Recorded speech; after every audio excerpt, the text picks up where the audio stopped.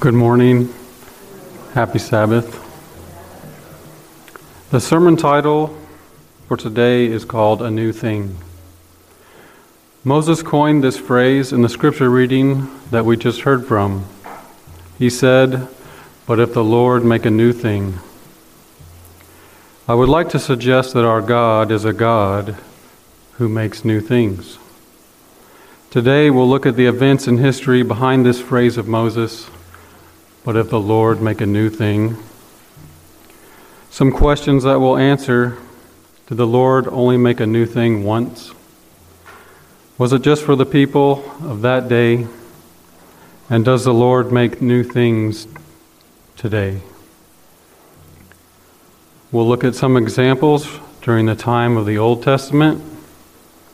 Then we'll take a look at the time of the New Testament. And lastly, we'll see if God is still making new things for His people today in 2022. But before we begin, let's pray. Dear God, as we come together today, we invite your presence here. Please send your Spirit of truth to be with us. Please enlighten our thoughts today, and may you be lifted up. In Jesus' name, amen. Moses said, "But if the Lord make a new thing," in the book of Numbers chapter 16. But before we start there, I'd like to first set the stage of what happened in the chapters just before this. Before this, 12 spies had just come back from spying out the Promised Land. Do you remember what happened? There were 10 spies that said they would be unable to take the land, while 2 said, "God is with us. Let's go get the land." Whose report did the people believe? Unfortunately, they believed the majority, choosing unbelief, and their choice proved their works to be faithless. Church family, what was the result of having no faith? It resulted in not entering the Promised Land. And Hebrews 3:19 confirms it. It says, "So we see that they could not enter in because of unbelief." Only the 2 spies whose works were built upon faith later entered that goodly land. Righteousness by faith comes to mind. This story is to be an example for us in our day as well, because we are on the border of heavenly Canaan. We are to have faith, and we are to believe in God's Word. Finally, we can be sure that in these last days, God will fulfill all His promises for His people. That was the prequel to the events before our story, where Moses uses the phrase, "But if the Lord do a new thing." So our story picks up in Numbers chapter 16. In my Bible, it's titled Rebellion. And for the sake of time, we'll look at some inspired cliff notes so that we don't have to read the whole chapter. In Patriarchs and Prophets, page 395, it says, "A deep-laid conspiracy was formed to overthrow the authority of the leaders appointed by God. Korah, who was a cousin of Moses, along with 250 princes, had gathered themselves together against Moses and against Aaron. Their claim was that they should be privileged not only with serving in the tabernacle services, but they should also be prophets and priests, just like Moses and Aaron. They said to Moses and Aaron, 'You take too much upon yourselves, seeing all of the congregation is holy. Why do you lift yourself up above us?' Now, before I keep going with this story, we just read about a conspiracy. What I would like to say about conspiracies is this. There are some prominent preachers today who preach denying all conspiracies, lumping them all in one big pile. You've heard them. They put some that could be credible with crazy ones that are nowhere near being credible, making a belief in any kind of conspiracy to be looked on as lunacy. My advice for the church today: let Scripture be our guide. If the Israelites had a true conspiracy at the border of the Promised Land, you can bet there are some true conspiracies today as we are on the border of heavenly Canaan. Concerning these things, it is my belief that instead of denouncing all conspiracies, we should be praying that God give us wisdom like Solomon to discern between what's true and not true. Back to the story. One of the main problems Korah and the 250 princes had shortly after spying out the land was that instead of seeing God leading them, they saw Moses not taking them to the Promised Land. They saw Moses not giving them their inheritance. And they accused Moses of reigning over them to kill them in the wilderness. But we know that this accusation was not true. We know they chose to believe the report of the 10 spies. They actually said they would rather die in the wilderness than go get that good land. And why did they say this? Because without faith, those giants and fortified cities made it impossible. And the results were God letting them die in the wilderness by their own request. Another thing we know is that Moses was not a dictator nor a tyrant. After all, Moses was the meekest man upon the earth. Numbers 12:3. Moses even replied to those accusations. He said he never took one donkey nor hurt in any one of them. In Patriarchs and Prophets, page 401, it gets to the heart of this rebellion.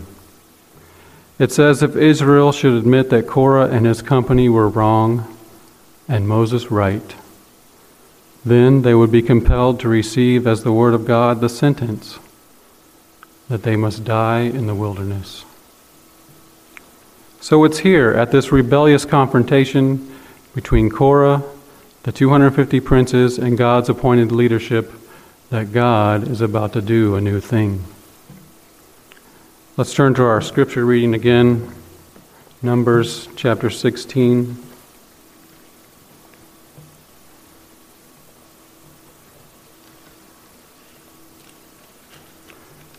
We'll start with verse 30.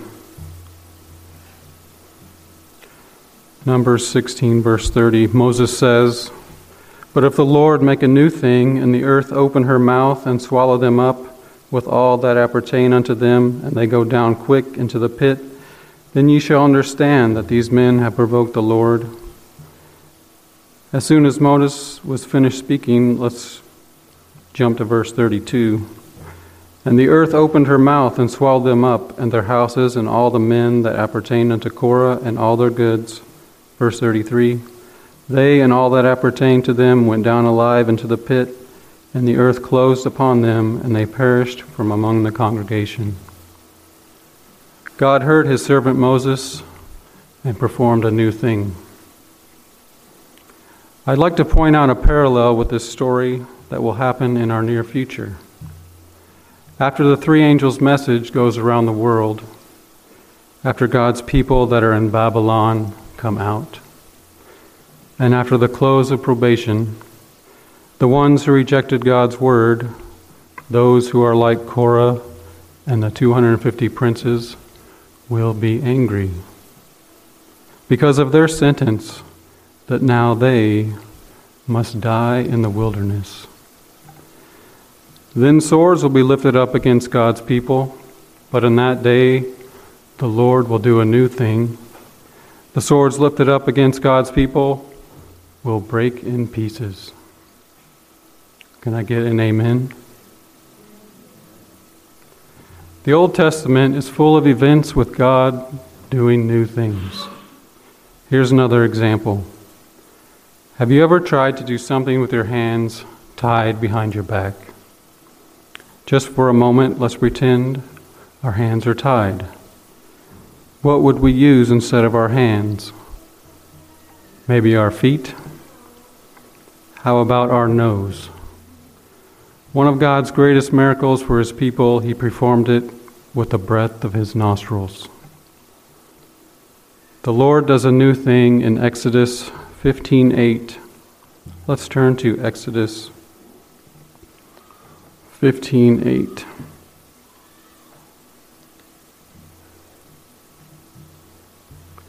And with the blast of thy nostrils the waters were gathered together, the flood stood upright as an heap, and the depths were congealed in the heart of the sea. In Patriarchs and Prophets, page 287, it says, Israel went into the midst of the sea upon dry ground, while the waters stood like a wall on each side. I'm sure there are many more stories in the Old Testament that you can think of where God performed a new thing. How about when King Hezekiah asked that the shadow on the sundial go backwards 10 degrees? 2 Kings 22:10. Or when the 3 Hebrew worthies were thrown into a fiery furnace and Jesus Himself walked with them in the midst of the flames. Daniel 3:25. Are more of your favorite stories from the Old Testament coming to mind? What about the New Testament? Any of those stories coming to mind? One of the greatest stories of Jesus doing a new thing is in John chapter 9. Let's turn to John chapter 9.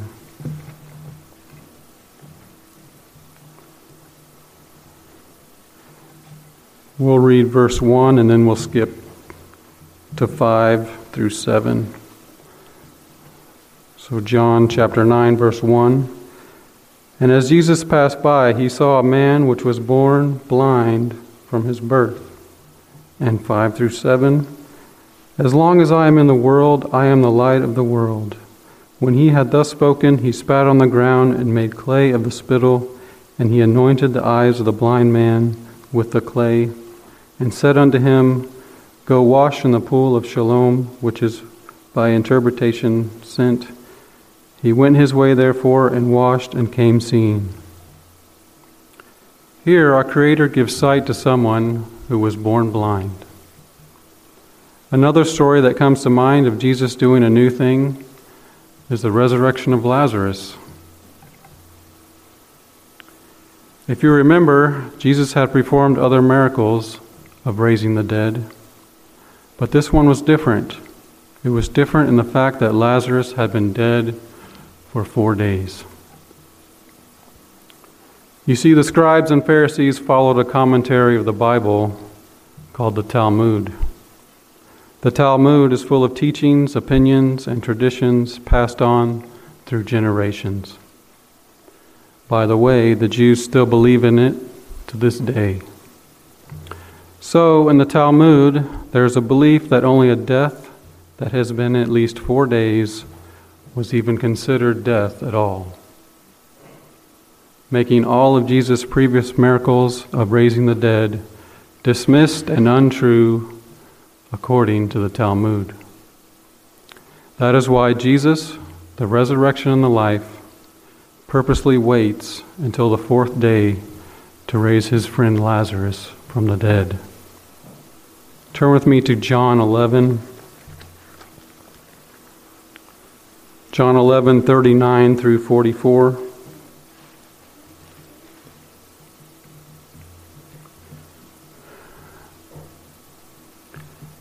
Jesus said, Take ye away the stone.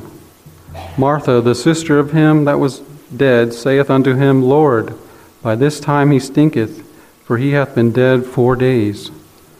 Jesus said unto her, Said I not unto thee, that if thou wouldest believe, thou shouldest see the glory of God? Then they took away the stone from the place where the dead was laid, and Jesus lifted up his eyes and said, Father, I thank thee that thou hast heard me, and I knew that thou heardest me always. But because of the people which stand by, I said it, that they may believe that thou hast sent me. And when he thus had spoken, he cried with a loud voice, Lazarus, come forth. And he that was dead came forth, bound hand and foot with grave clothes, and his face was bound about with a napkin. Jesus saith unto them, Loose him and let him go. With this miracle, Jesus does a new thing and raises Lazarus after 4 days, according to the Talmud. I'm sure there are many more stories you can think of in the New Testament where Jesus does new things. But what about today?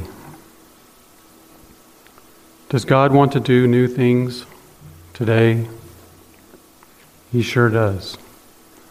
The new thing God wants to do today in 2022 is found in Ezekiel 36:26. Let's turn to Ezekiel 36:26. A new heart also will I give you, and a new spirit will I put within you, and I will take away the stony heart out of your flesh, and I will give you an heart of flesh. God wants to give us a new heart. And why do we need a new heart? Because in Jeremiah 17:9 it says, The heart is deceitful above all things and desperately wicked. Who can know it? As Adventists, we believe we are living in the time of the end, the time of judgment that started in 1844. There was a time in the past that is a shadow of the time we live in today. This time in the past, we can read about it in Genesis 6, verse 5. Let's turn to Genesis 6, verse 5.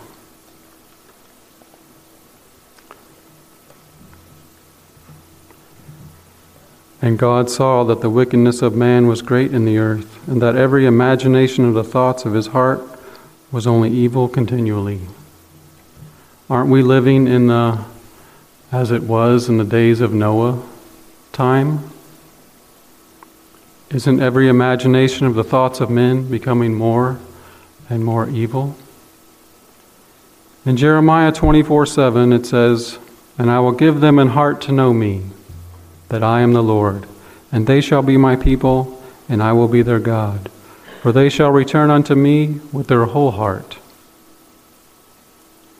But only those who are asking and praying for the removal of this stony heart, for a heart of flesh, can get this renewed heart experience. God's Spirit was slowly being withdrawn from the people of Noah's time. Is God's Spirit being withdrawn from us today, like it was in Noah's time? In Noah's time, we could say only 8 people kept a heart connection with God. 8 people who had their hearts of stone removed and were given hearts of flesh. Only 8 people. Sounds a bit small. Is there any evidence of this? To see the evidence, we'll have to look at the fruit. One example we have from Noah's time is this. When the animals, the unclean by 2s and the cleans by 7s, all came into the ark. By the way, wasn't that a testament to the health message? Does God have a health message for His people today? This event, all the animals going into the ark, was a miracle where God performed a new thing. And the people saw it, and they heard Noah's last cry, "Get into the ark." But the response was, no. And they said, "This doesn't prove anything." Then they hardened their hearts. They had hearts of stone. Patriarchs and Prophets, page 98, about this event. The world looked on in wonder, some in fear. Philosophers were called upon to account for the singular occurrence, but in vain. It was a mystery which they could not fathom, but men had become so hardened in their hearts by their persistent rejection of light that even this scene produced but a momentary impression.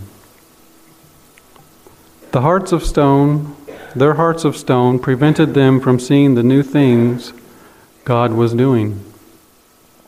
Church family, I don't want to be like those antediluvians who slowly rejected more and more light.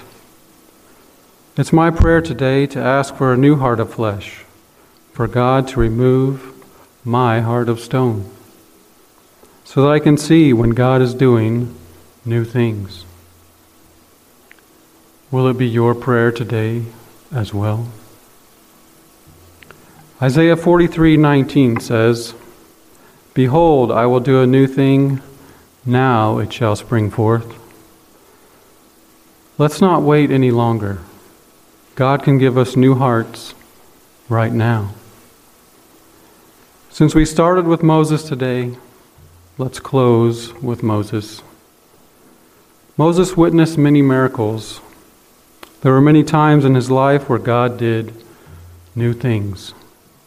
From being saved as a baby, floating on the Nile, walking through the Red Sea on dry ground, and even seeing him who was invisible. As I look back on my life, as you look back on your life, what new things has God done? But more importantly, as we look forward, what new things is He going to do? Our closing hymn today will be number 289.